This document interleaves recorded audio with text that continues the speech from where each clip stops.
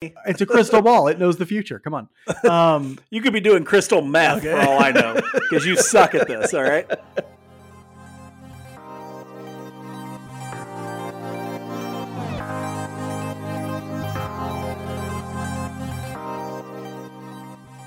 Welcome back to Royals Weekly. I am your host, Marcus Mead, and joining me as always, the heart and soul of the Kansas City chapter of the BTS fan club, BTS Babies as they're known, my brother Mike. I'm not entirely sure what BTS is. Is that yes, you are. Is that the K-pop yes, stuff? You are. Yeah, I don't know what it is, he says. Nothing I dig more than adolescent young men dancing around and having groovy tunes, and they are, especially if they're Korean. Is there like 20 of them in the band? Is that a band? I don't know exactly. Yeah, I mean, what do we call a band? Group? It's a group. If there's over 6 of them, I don't even know if they count as a band anymore. You know, what is that then? I don't Cult? know. What do you like a whole orchestra? I don't know. Like, what do you call it? Well, they're not playing instruments, man. I tell you, Skinner was pushing the line on that too, man. There was like 20 of them. They're just like dancing around and singing. They're not playing instruments. I'm pretty sure there were 30 members of the Wu-Tang Clan. So maybe if it's over 6, you're no longer a band. You're a clan. You're like the Wu-Tang Clan. Okay. All right. Well, I'll tell you what. They might be a cult because their fans are insane. I've heard, yeah. And so I'm hoping. I got attacked once by them online. I'm hoping this doesn't spark their ire. We love you, BTS fans. Please don't come after us on the internet. Anyway, on this week's episode, we'll discuss the Royals' final full week of Cactus League play, some surprising roster moves that took place this week, our season predictions. We're doing that again. That's going to be, or it was for me last year. Anyway. I did pretty good. And we'll also discuss the opening series and preview the opening series against the Minnesota Twins. Because, hey, opening day, like 4 days away. Yes. Sunday, March 26th. We got Monday, Tuesday, Wednesday, and then it's opening day, baby. Very excited. But first, Royals Weekly is brought to you by All In Physical Therapy. For one-on-one physical therapy, personalized physical therapy, we choose All In Physical Therapy. Why? Because they took excellent care of our mother after her surgery. She went to All In Physical Therapy after her surgery left her with some pain and limited mobility in her arm. She was worried because she loves to work out and be active. Yeah, this woman never skips a leg day. She is always working, just CrossFitting left and right. Boom, boom, boom, boom, boom. She wanted to be able to do all that active stuff again, but she was worried she wouldn't be able to. The excellent specialized care that she got from All In Physical Therapy had her back to working out every single morning in no time. Yeah, she's ripping phone books apart with her bare hands. All right? I'm telling you, this woman it's wild to see. Yeah. It's wild to see. If you're an athlete who sustained a sports injury, the team at All In Physical Therapy can get you right. It's run by trained professionals and athletes who know how difficult it is to be in the rehab process. That's a tough thing to do, but give them a call. All In Physical Therapy is owned and operated by Lee Summit's own Tommy Freevert. He's a former Arena League football player, Northwest Missouri State Bearcat, whoop, whoop, and a hell of a guy. They have offices in both Blue Springs and Lee Summit, but even if you're outside that area, it's worth the trip just to work with Tommy. He is such a great dude. We trust the team at All In Physical Therapy, and so should you. Tell your doctor you want to do your physical therapy with the best of the best at All In Physical Therapy. To learn more, call at 816-427-5300. That's 816-427-5300. Or visit their website at allin-pt.com. That's allin-pt.com. We'll start this week's review with roster news like we normally would because there's actually been quite a bit of it this week. The first bit of roster news is pretty disappointing. Mike, Daniel Lynch was hurt this week. He left a game. When was that game? Like Friday, maybe? Thursday, later in the week. He left a game with a shoulder injury. It came out later that it was a left shoulder strain, which is not as bad as I guess it could have been, obviously. He's going to be rested for 7 to 10 days. Be shut down. They anticipate that he'll miss around a month as they sort of shut him down and then get him built back up again and all that sort of stuff. Mike, what are your thoughts on seeing Daniel Lynch go down this week in the Cactus League? Well, it's always scary because we've seen this stuff happen so much. Your mind always goes to the worst kind of places of, oh no, I hope he doesn't have to have Tommy John. I hope it's not something that lingers for a long period of time. You never want to hear anything about a shoulder because shoulders can be very difficult to recover from. But shoulder strain sounds like it's not, the worst thing in the world. You and I didn't think he was going to make the opening day roster out of spring training to begin with. We thought he'd probably start in AAA. So it looks like that's probably going to be the case, or maybe they do extended spring training for him, and he gets the opportunity to build back up. Right now, it's the most important thing is to rest him and make sure that he's healthy the next time he throws for real, because you can't turn this into it's a very important season for Daniel Lynch. And this can't be something that lingers or nags for the rest of the year, because he needs to prove something. He needs to take a step forward in either his stuff or his command or both, something that shows he's going to be a viable option in the starting rotation in the second half or moving forward. So this can't be something that lingers for a long time. Yeah, as a team, it really weakens their depth in the starting rotation. I know we didn't anticipate, and I don't think that he really earned that fifth starter spot. I think Kris Bubic is a better fit for that even right now, or even before Daniel Lynch got hurt, we thought that. But you do want some level of depth in that pitching staff, and Daniel Lynch definitely represents more depth. And right now it's looking so bare. People are talking about how are they going to fill out 5 rotation spots with guys who are stretched out long enough to be starters? And that's an interesting question. I mean, Bubic, I think, is enough to go you 5 innings in his start. Singer is enough to go you maybe 4 in his first start because he didn't get any work in the WBC. And so it's going to be a question. Their bullpen's going to be leaned on fairly heavily, especially those multi-inning guys early in the year, it looks like. So expect Hernandez to go 2 or 3 innings in some game early in the year. Expect guys like, I would expect Barlow to go a couple or two or 3 innings in an outing. I would expect, whoever can go multiple innings for the bullpen probably will get a chance to. And you may see somebody like, I don't want to say John Heasley because he pitched so poorly in spring training, but you may see someone you wouldn't necessarily expect, like Mike Myers, for example. You may see Mike Myers make an appearance at the major league level sometime early in April or May. Yeah. Because they might need the innings. And the depth wasn't great before Lynch got hurt. And so now it's really not very good in the starting rotation.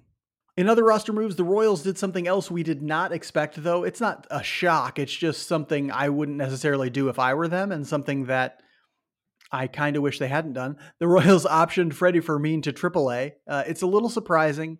Mike, what do you think of the decision to option Fermin, which essentially makes MJ Melendez their backup catcher, their number 2 catcher? Well, yeah, I was going to state that very obvious thing is that it means Melendez is going to be catching more than we thought he would. And I'm not sure that's a good thing for the team.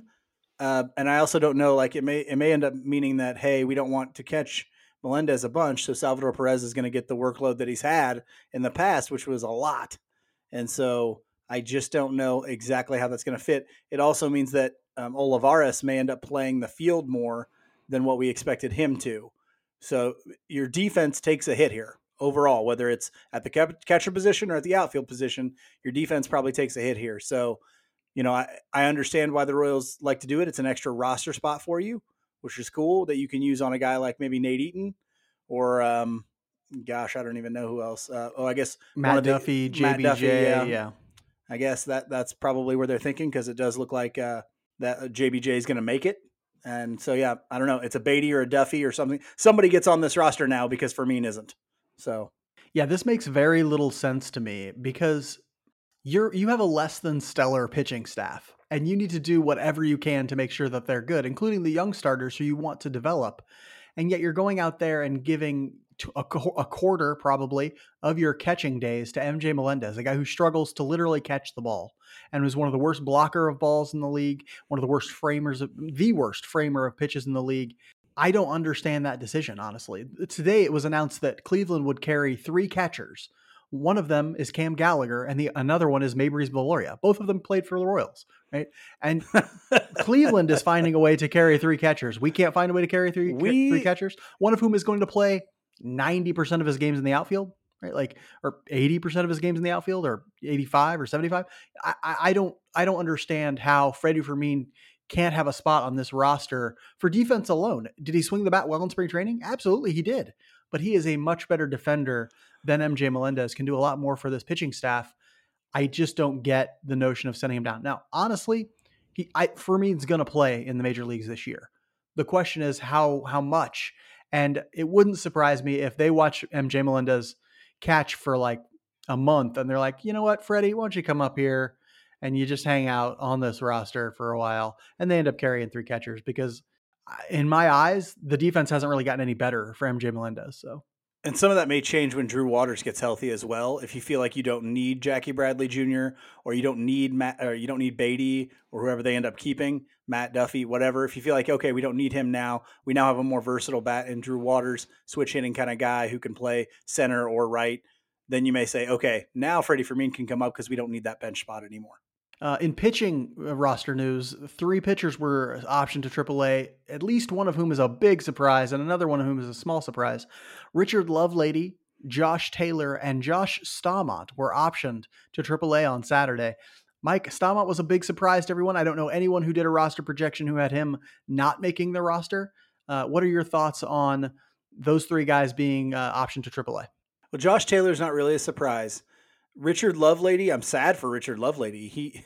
This guy could not get a shot with the last regime, and I mean, he'll be up in the majors this year, but it would have been nice to give Richard Lovelady an opening day spot on the roster because, one, he earned it in spring training for sure. He was fantastic in spring training, their best pitcher overall completely.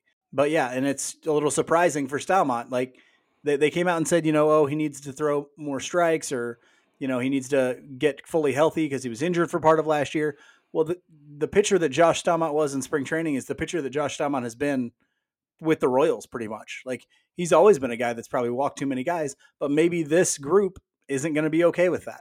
Yeah, in my mind, at least they're being somewhat consistent there. I mean, but Drew Coleman made it. Do you mean Dylan Coleman? Make it. Well, I mean, sorry, Dylan Coleman. Yeah, that's not a huge logical leap there to say like, yeah, we care that you're throwing strikes, but if you are exceptional in some other way, like Dylan Coleman is, then we'll make a little bit of leeway for you. I mean, it's an admission that Josh Staumont, while he is a good pitcher, does not have the stuff of Dylan Coleman. Okay, he doesn't, and that's just at this point, and it makes me think that there is probably something in his pitch data that scares them a little bit beyond just walking. There's something in the inconsistency of his pitch data that scares them. We see him have his velocity fluctuate a lot from outing to outing. That probably scares them. I imagine there's something else in there that scares them about his pitch data and its consistency, and they want him to go down and maybe get stronger, maybe get more consistent, and definitely throw strikes more. So while I was surprised about the Staumont decision, I don't know that it doesn't make any sense like some moves that the Royals may have made in the past. It makes sense based on the logics that they've put out there up to this point and the rationales and the things that they really care about. Yeah, the other thing to consider is Staumont has had difficulty going back-to-back days. And especially early in the year when your starting rotation is not going to be good and you're planning on leaning on your bullpen, you may not be able to carry guys that can't go back-to-back days. Yeah, and this opening to the season isn't like other openings. There aren't a ton of open days early in the schedule. Like, in years past, we've had where it's like, oh man, in the first 3 weeks, they have 5 off days or something like that. And it's like, no, not this year. This year, the Twin Series starts on opening day. They get a day off after that in case of a rainout, and then they're playing. Like there's not many off days for the next couple of weeks. And so that could be the case as well. They don't want to carry a guy like Staumont, who they know really is not great going back-to-back days. That's all for roster news, but I would like to talk about this last full week of Cactus League play. Mike, we got to see some of the regulars come back. We got to see things get a little bit back to normal, whatever that means. What did you think of the last full week of Cactus League play from the Royals? I thought it was pretty encouraging, honestly. I thought they played pretty well this week overall. Melendez came back and hit a couple home runs. Salvador Perez came back and hit the ball well. Bobby Witt Jr. had a home run and a single yesterday. We were running a lot yesterday. It was good to see. Greinke had a solid start against the Dodgers lineup that wasn't chocked full of major leaguers, but there were some in there. So overall, I was very happy with what they did other than the Lynch injury, which is not great. And still, honestly, the starting rotation isn't as solidified as I would have wanted it to be. I would have wanted Bubic to go out there and say, this spot is mine, or Lynch to go out and say, this spot is mine. And I don't think anybody did that for that 5th spot. So that's a little worrisome still.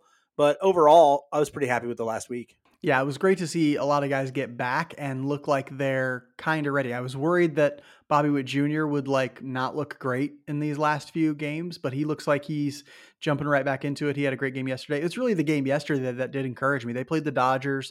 They faced Dustin May, who's a very good pitcher and will be in their rotation. And they did well. They got good swings against Dustin May. They put up four runs against him, including that 3-run home run from Bobby, and then a couple of doubles back to back from Matt Duffy and Franmil Reyes. And so, it was good to see them get out and just play well against a really good team. And, that's something that I think is really going to matter. It's good to see that their defense was pretty good over the last couple week of the season or so. And so, yeah, I was very happy with this last week of Cactus League play.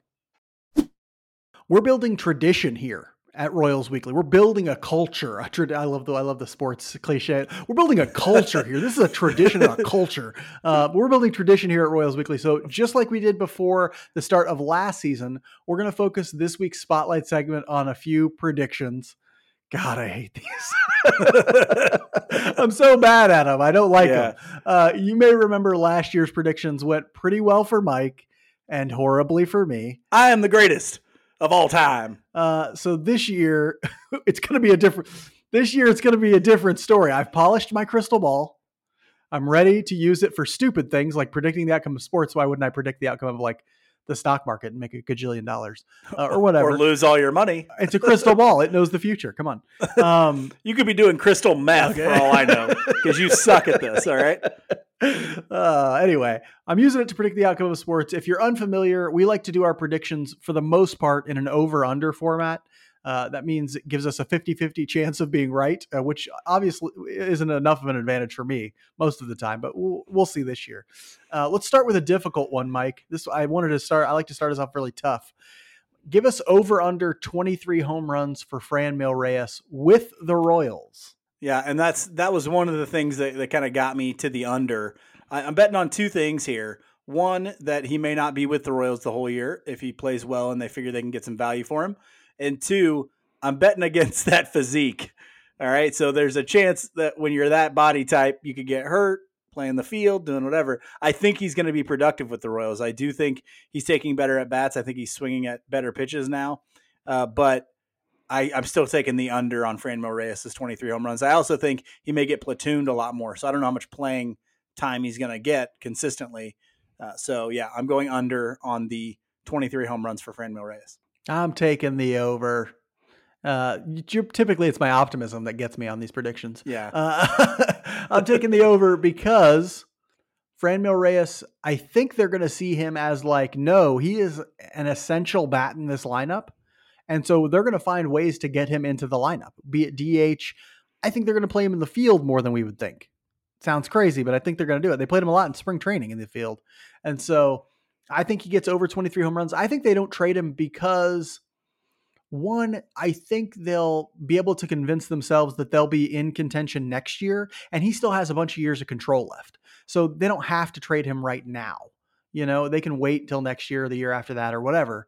They don't have to wait till the end of in the middle of this year to trade him. Now they might also be really pragmatic and be like, "Hey, he's got high value right now. We're trading him." So in which case I will lose. If he hits 23 home runs with the Royals, his value will be so high they won't not be able to trade him. No, they'll be able to keep him. Well, he won't hit 3 home runs before the trade deadline. I figure he's got 15 home runs before the trade deadline, and then he coasts to 23. The numbers on him are very up and down, right? So he's had a couple 30 plus home run seasons.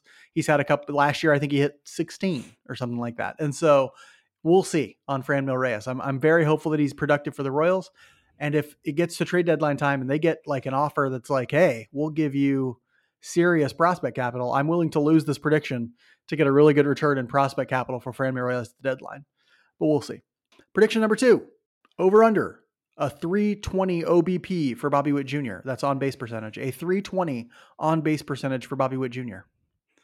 Well, if you remember right, I think last year he was right at 299 or right at 300. 294 maybe? Something just under 300. Okay, well, I didn't realize it was that low. But I'm still going over. I'm going over for Bobby Baseball. This is my optimism pick. I like the at-bats he's taken in spring training. Even yesterday at the Dodgers game, he laid off a the first pitch that were those down and away that he loved swinging at last year. So I like I think there's going to be an improved approach. And so I think we're going to see more walks, and I think he's going to hit well as well. So I'm going over that 320 for OBP, which will be a good year for Bobby. Oh yeah, I'm going over as well, because if the OBP is over 320, the OPS is near or above, just above 800 at least. And so, I'm optimistic about Bobby Witt Jr. I too have really liked what I've seen from him, limited because he didn't play that much for the Royals in spring or for the Team America. But I still think he's going over. I like the approach improvements. I think he's going to have learned a lot from the last season about how pitchers are going to try and get him out. And from there, you're going to see a batting average that goes up quite a bit. I think the walk rate will go up a little, but I think the batting average will also go up significantly. He loves to swing if the ball is in the zone. I think what he's going to force pitchers to do is come into the zone more, and he'll just be swinging and put them in play. So I think you're going to see more balls in play from him this year. A little bit less swing and miss, because he's going to be laying off some pitches that he maybe would swing out last year. And so, yeah, OBP over 320 in my mind for Bobby Witt Jr. Next up, an over-under for MJ Melendez. Over-under 110 weighted runs created plus. If you don't know what weighted runs created plus is, it's a stat that just measures your overall offensive value. And so if it's 110, then you're 10% above league average, because 100 is average. So are we saying that MJ Melendez is going to be above or below a 110 weighted runs created plus? Mike? I got him at under. I think he's going to be more around that league average, that 100 weighted runs created plus. I do see a situation where he could hit between 20 and 25 home runs and still be under 110 for a weighted runs created plus. I think that's quite possible for him, just because I worry about the strikeout numbers being high again. So that's kind of my worry with him. Love it if he proves me wrong, obviously, but I think he's going to be more around that 100 range. So I'm going under. Yeah, I'm worried about that swing and miss too from him. I watched him against Dustin May yesterday, and May understood, hey, this guy's swing does not play well at the top of the zone. I'm going to throw him fastballs up. I'm going to throw him sliders up, and I'm going to get him to swing underneath them. And that's what he did. And so I think it's going to be tough for MJ Melendez to really have a batting average high enough to drive his weighted runs created plus up that high. He'll still get his power numbers to some degree. I think he'll hit around 20 home runs, but I think he's going to struggle with on base. Well, I think the walk numbers will still be there too. I think he's going to really struggle with his, batting average. And so I think it's going to be tough for him to get above 110. I'm also going under for the weighted runs created plus. I still think he'll be above 100 though. If somebody said, hey, you have to pick a number, I'm going to say from, 108 or something like that. That's a random guess. But anyway, we're going to do the same thing for Michael Massey. Mike, over under a 100 weighted runs created plus for Michael Massey this year. So you're saying, for those of you that don't know, will he be average offensively, Michael Massey? I'm going to go slightly under here, but I think it's just going to be a little bit under. I do think there will be an adjustment period. He doesn't have a ton of at-bats in Major League Baseball, so I don't expect him to be an average hitter his first full year of Major League Baseball. I'm hoping to see some better stuff, a better approach, yes, but anywhere between above 90 for me is a win for him. Yeah, Massey's going to be a dude who has those hot stretches where he's just seeing the ball great. He's getting his bat to every ball, that sort of thing. Balls are falling for him, all that sort of stuff. But he doesn't have a better approach than he did last year. I've watched it all spring. He still swings at a lot of stuff in the shadow of the strike zone. He still swings too much at balls outside the strike zone. And so because that approach isn't really any better, I'm also going under. I think he'll be under a 100 weighted runs created plus. I agree with you. I think he'll be in that 90 to 100 range. Which will kind of, be valuable enough, but it'll always be a question mark. Like, he'll always have to look over his shoulder until his approach gets better, right? That somebody else is going to take his job, because if you're Michael Massey, you're not a great enough defender to really justify not being an above average hitter. And so if he wants to stick on this team for sure and be guaranteed a starting spot, he needs to refine that approach and get that weighted runs created plus above average up into the 110, 115, 120 range. So we'll see on that. Hopefully he can refine that approach and be slightly better. My boy Kyle Isbell up next. We're going to go over under with him. An over under 720 OPS for Kyle Isbell. That's on base plus slugging. Here, 800 is really good for an on base plus slugging. Right now, 720 is around league average for an OPS. Mike, where do you see Kyle Isbell coming in, over or under 720? I got him under as well. I think he's kind of one that I don't know that I've seen enough of a change in that says you can't just get him out with breaking stuff to the inside, down and in, or hard stuff just in. I just don't know that he's got enough of an adjustment in his swing to compensate for that. Then you might think, okay, well, maybe there's an opportunity that he's going to be better because they'll be platooning more and he'll get better opportunities against guys he's better against. I just don't see it. I don't see him going over a 720. I would love it if he was at 720, but I don't even see that necessarily. So I'm going under for Kyle Isbell. I'm taking the over. He's your boy. You have I'm taking the over.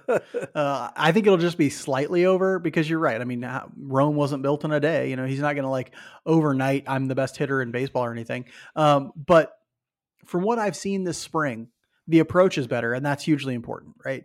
The approach is better. He's taken more walks. And that's going to help. Striking out probably roughly the same amount. I'd say he's going to strike out in the low 20s, low to mid 20s, probably. But you walk more if you're Kyle Isbell. That's great. And then you just handle those inside fastballs a little bit better. And I think you're good to go. I think you're going to be fine. I think playing frequently, I think being a regular and everyday starter is going to do wonders for his confidence, is going to do wonders. Like you could see last 3 quarters of last season, just pressing all the time, trying to prove he deserved to play more. Not a good thing. And so this year, I think it's just a lot freer and easier for him. I think he's going to do, and he's going to hit, 8 or 9th all the time. No pressure on Kyle Isbell. Just go out, play great defense in center field, and that'll help him be more productive offensively. Now it's the golden boy. We're moving into the pitchers now. And so we'll start with who is maybe the ace of the staff. It's hard to tell at this point. Mike, over under 350 ERA. That's 3.50 ERA for Brady Singer. This is my other optimism pick right here. I'm going under. I think he can get under 350, build on what he did last year. It was good to see the last start that he had. I thought he pitched pretty well in that.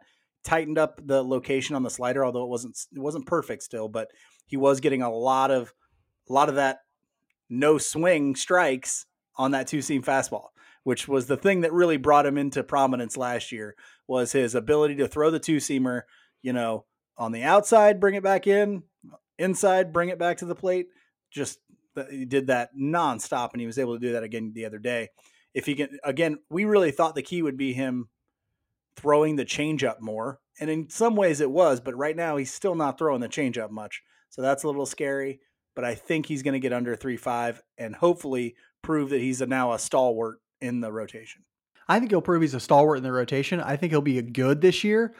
I don't think he'll be under 3.5. I think a little bit of regression to the mean will happen, and he'll be like a 3.75 or something like that. Something that's very good, something that will be very valuable for the Royals, but not quite under 3.5, which is where you're starting to talk about number one type, pitcher type stuff. I think he's just below that, which is great. He's still a great pitcher. I think he's going to give him a lot of valuable innings. So give me a Brady Singer at 3.75 and I'll be extremely happy with what he's done. So yeah, I think he'll be more in that area just because of a little bit of regression to the mean. He starts throwing that changeup more. It starts being more effective. Then who knows? He might be really, really good, but I'm going to wait and see on that. And for now, I'll say he's going to go over 3.50. Another starting pitcher or somebody who looks poised to be in the rotation, Kris Bubic. Mike, over under 20 starts this year for Kris Bubic at the major league level. I'm going to go under 20 starts, but just because of the volatility of pitching. It's not a knock against Kris Bubic. I think Bubic has made some steps forward with his command and obviously with the slider, but I just don't think there's so many things that could happen to make him not start for a stretch. Ineffectiveness, injury, maybe somebody else is pitching really, really well. So no, I'm going to go with maybe, how many times do you guys get shut down at the end of seasons because of some small thing if you're not in contention? So I'm going to go under just because of the circumstances of baseball more than anything else. I'm going over. You pick over for every one of these things. I know. Why am I so crazy? Anyway, Kris Bubic, I think he looks better. I think he's going to surprise a lot of people with what he does in the regular season this year. That slider helps a ton. I think his commands look better. His fastball looks a lot better. And so getting a chance to sort of go out and let that fastball play, I think they're going to be really quick with him. I think it's going to be 5 innings and you're out, Kris Bubic kind of stuff. They're not going to let him go like 3-4 times through the order. And so that'll help him a lot. I think the usage for him will just be better. I think he's going to end up with over 20 starts. Plus, who else they got in the rotation? I mean, what else are they going to do there? It's like Lynch, maybe when he comes back, that's in a month. Who knows what happens between now and then? Is it going to be John Heasley? I don't think so. Is it going to be, Zerpa's down already? Alec Marsh doesn't look ready. Jonathan Bolin doesn't look ready. Like, they don't have a ton of options. Does he make a maybe start Drew Parrish, maybe. Would not surprise me if he does. And so we'll see, but I think he's going to make over 20 starts this year. You're my guy, Chris Bubich. Get it done. Here's the thing that I think is something interesting to watch, because Zach Greinke has notably went out and sort of refined some of his stuff, went to Driveline this offseason, and is getting more strikeouts this spring. Mike, do we think that those strikeouts carry over into the regular season? Are we going to go over or under 5 strikeouts per 9 inning from Zach Greinke? I'm going over, because last year is like the only year in his career when he hasn't been over that. I went and looked. That's right. And so I think we get some regression here. He goes back up over 5 strikeouts per 9 like he had for pretty much his entire career. Yeah, I'm going to go over too, just because, man, he's showing swing and miss stuff this spring. And, nobody's smarter about pitching than Zach Greinke. I think he's going to, get a lot of, I think he's going to be quick hooked a lot too. It's going to be 5 innings for Greinke. And I think he knows that. I think he's going to go out and just give what he can for that 5 innings and not save a lot of it. And just toy with hitters a lot this year. Just a lot of swing and miss for Zach Greinke this year, I think. Yeah, and if you did an over-under for like number of home runs given up, I'd probably go over on that too. Like, I think he'll give up a long ball or two. Oh, he's going to give up some home runs. But I think he's also going to get some strikeouts. So he'll be valuable. He'll be between 4 and 4.5 ERA, and that's valuable. He was under 4 last year, so the next one is our only one that's not going to take an over-under sort of format, and that's about Scott Barlow. Is Scott Barlow a Kansas City Royal in August, Mike? I put no, because he's got what? Is this his last year? I think this is his last year. I think he's got one more year after. Does he have one more? I could be wrong. Yeah, if he's got one more, that makes him even more of a valuable trade piece. But yeah, he's just going to be too valuable on the open market. I don't think the Royals are going to really be in contention. And so there are going to be teams out there looking to add him. And I think this front office will probably do the smarter thing and start trading some of those bullpen arms, because you can find bullpen arms. And so, yeah, I don't think he's going to be a Royal in August. Okay, I put yes, just because, again, I think they'll just because of tradition, mostly. I think they're going to convince themselves that they can compete in 2024, and that it'll be worth it to have guys like Scott Barlow around. I also think the market for a guy like Barlow won't be as high because he doesn't throw as hard.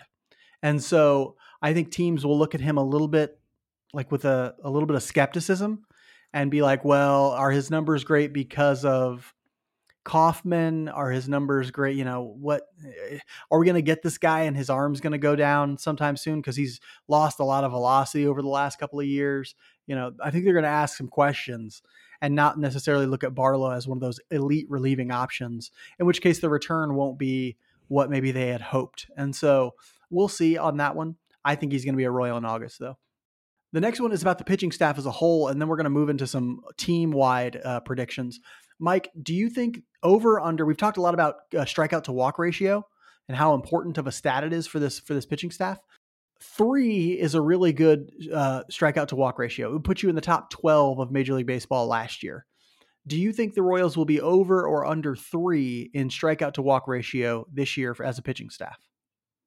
I think they're going to be under, but I do think it's just going to be under. I think it's barely under 3, which is a big step forward for this Royals pitching staff. So I think there is going to be progress made, but I still don't think we get to that 3 threshold.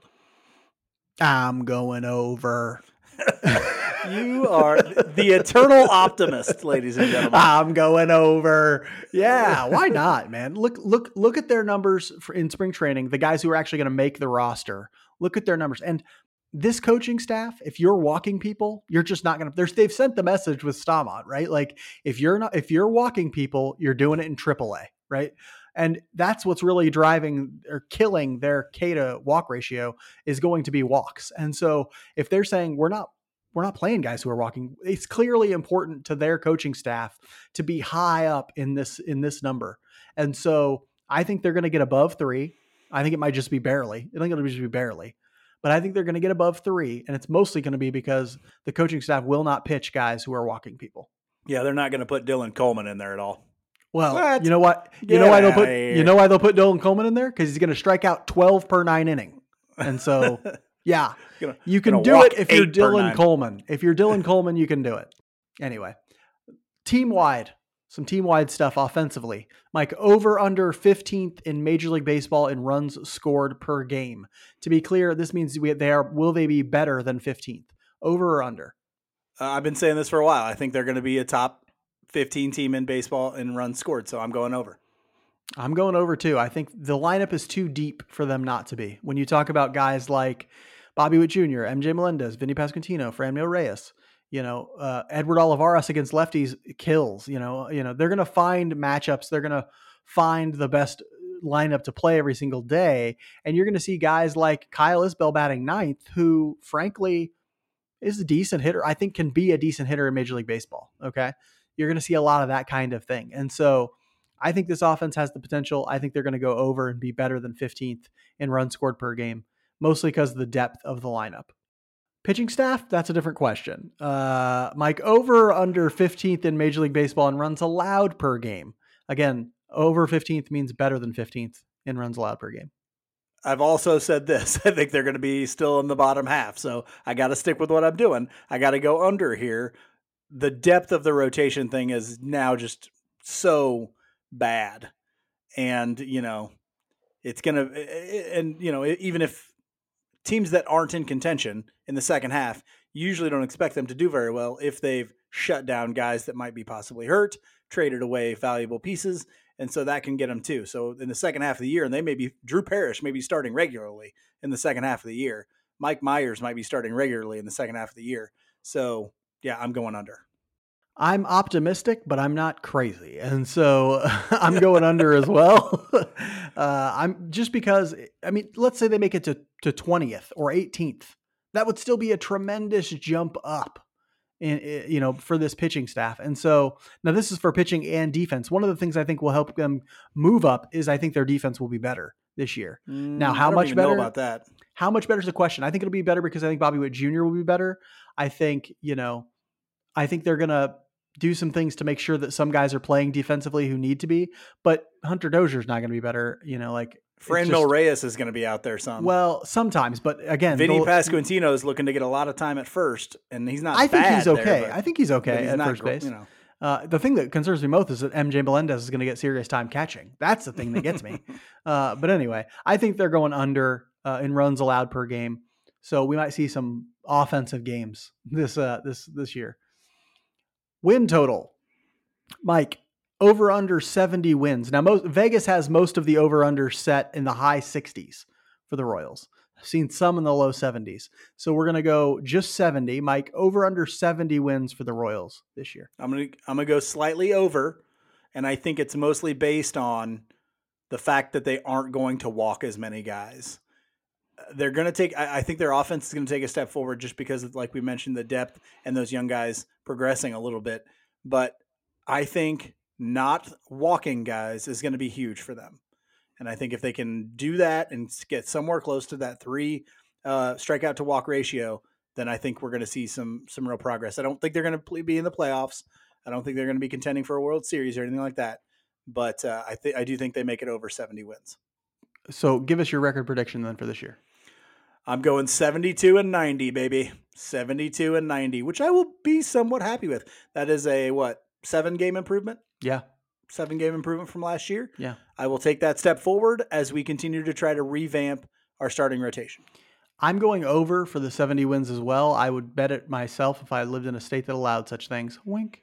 But I'm going over because of all the reasons that you said. I think mostly the coaching staff, call it broadly, the coaching staff is why they're going to win more games this year, because the personnel is basically all the same. But this coaching staff will deploy them better. The coaching staff has already improved a significant number of pitches for these pitchers. They've already improved the command for some of these pitchers. I think because of the coaching staff, you will see a big jump in wins this year, frankly. And so my record prediction is 74-88. I think that's a reasonable expectation. I think that would be a market improvement and could elicit some optimism from fans that 2024 might be a decent year for the Kansas City Royals. The Royals play 3 more meaningless games. We're recording on Sunday at noon, so they'll have one today against the Cubs and then another 2 against the Rangers. Today's game is really more of a AAA. It's more of an Omaha Storm Chasers versus the Cubs than anything, as most of the Major League guys are in Arlington for a 2-game exhibition against the Rangers. That's not Cactus League, technically. Technically, the Cactus League ends today. Anyway, that's all before the Royals open their season March 30th against division rival Minnesota Twins at home. Opening day, March 30th. Mike, tell us about the Minnesota Twins, the team I'm pretty sure stole their name from us. They stole that whole idea from us. So. For sure. We were the first of those. We were the first brothers to be twins ever. And so, they took it from us. No, the Twins are looking to have a pretty good team again this year. They have Pablo Lopez coming, 27-year-old right-handed pitcher out of Venezuela, going against Zach Greinke in that opening game. He's had a couple, 3 now, really good years with Miami, and then he got traded to the Twins. So he's a good pitcher. Fastball, changeup, curveball, cutter, just looks like a heck of a guy. 375 in 180 innings pitched, which is kind of like the standard now. 200 innings doesn't really happen anymore. Killer changeup. He's a great pitcher. And then in the second game, it doesn't get any easier as Lyles will go against Sonny Gray. We've seen Sonny Gray a lot. He's still very good when he's healthy. Hammer of a curveball on that guy, and opponents hitting just 193 against that curveball. So going to be tough. And then, of course, the third guy they got going is pretty good too. It'll be Keller against Joe Ryan, 26-year-old righty out of Cal State Stanislaus, which I did not know existed. I didn't either until I read it on his thing. I'm like, what is a Stanislaus?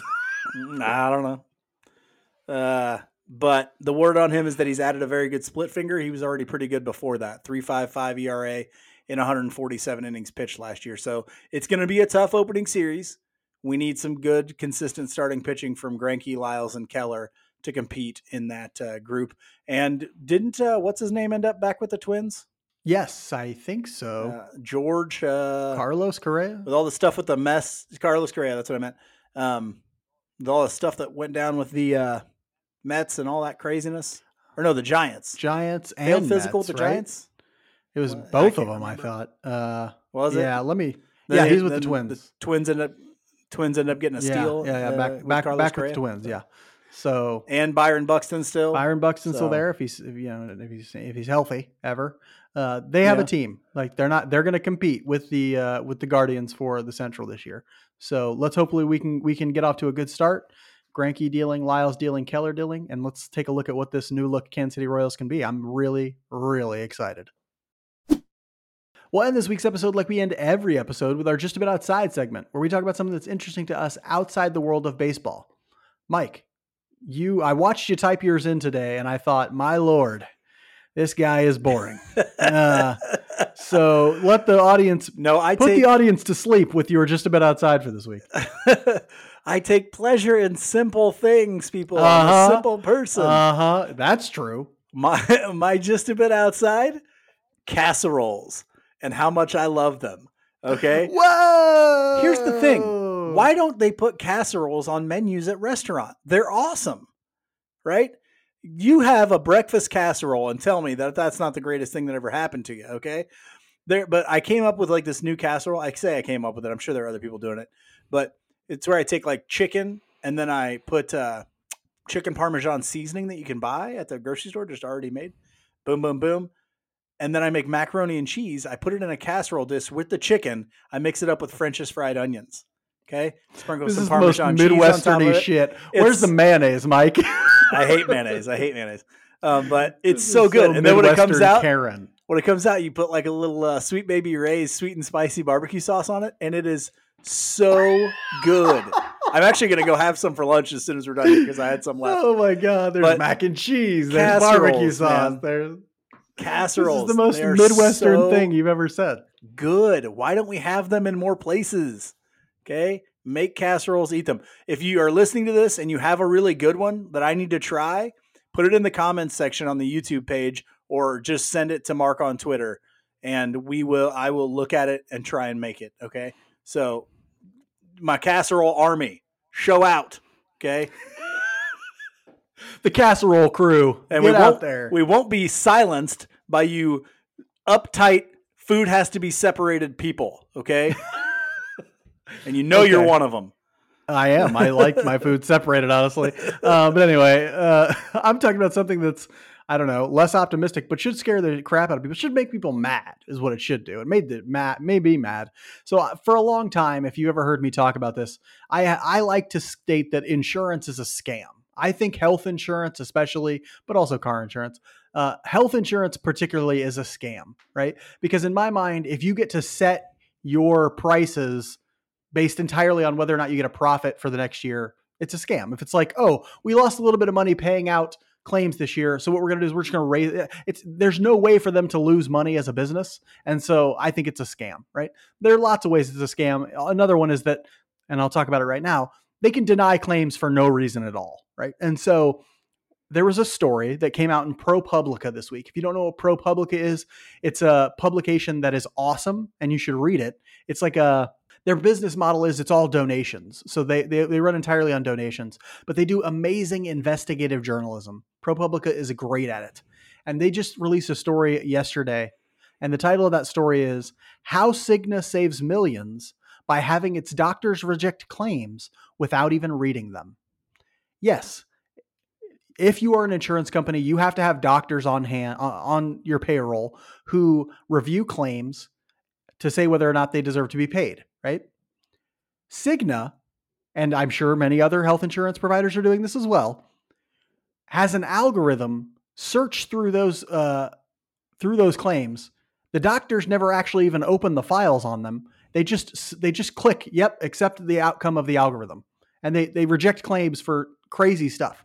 It's almost like they automatically reject first claims, right? They were talking about how one doctor goes through 60,000 claims in a month. One doctor, 60,000, right? They rejected 300,000 claims in a month. A doctor averages 1.2 seconds per claim. 1.2 seconds per claim. How could you ever investigate a claim? Actually learn about what's taking place and make a decision? You can't is the answer.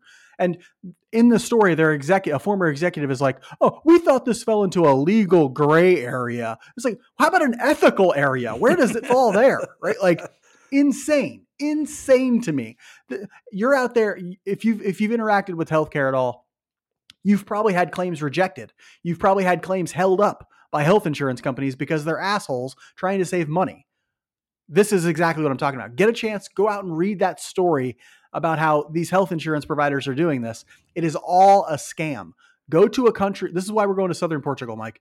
Go to a country where healthcare is just free and they're using the fucking necessity of healthcare to gouge people out of money, right? Like, and not even providing the actual healthcare. If they're not paying claims, what the hell is insurance for? If they're not paying claims, why do we have insurance? Makes no sense to me. Hey, you're preaching to the choir here. I hate insurance companies too. Insurance companies and airlines. Get out of here. So if you work for an insurance company, do better. Do better. Okay. Anyway, that's all we have for this week's Royals Weekly. Next week's Royals Weekly we'll have actual regular season baseball to talk about. Also, I did want to throw out there, I will be doing a live watch along for opening day on YouTube. I think Mike's going to join me after he gets out of school. I don't have something. School. Oh, you don't have school. Never mind. Spring break. Spring break. Mike and I are going to be doing a live watch along on YouTube on opening day. So subscribe to that YouTube channel. Come check us out. Hang out with us while we watch the game. We'll chat. We'll do whatever. It'll be a lot of fun. All right. Thank you for joining us. I'll see you for that live watch along on opening day. Until then, be good to each other. And let's go Royals.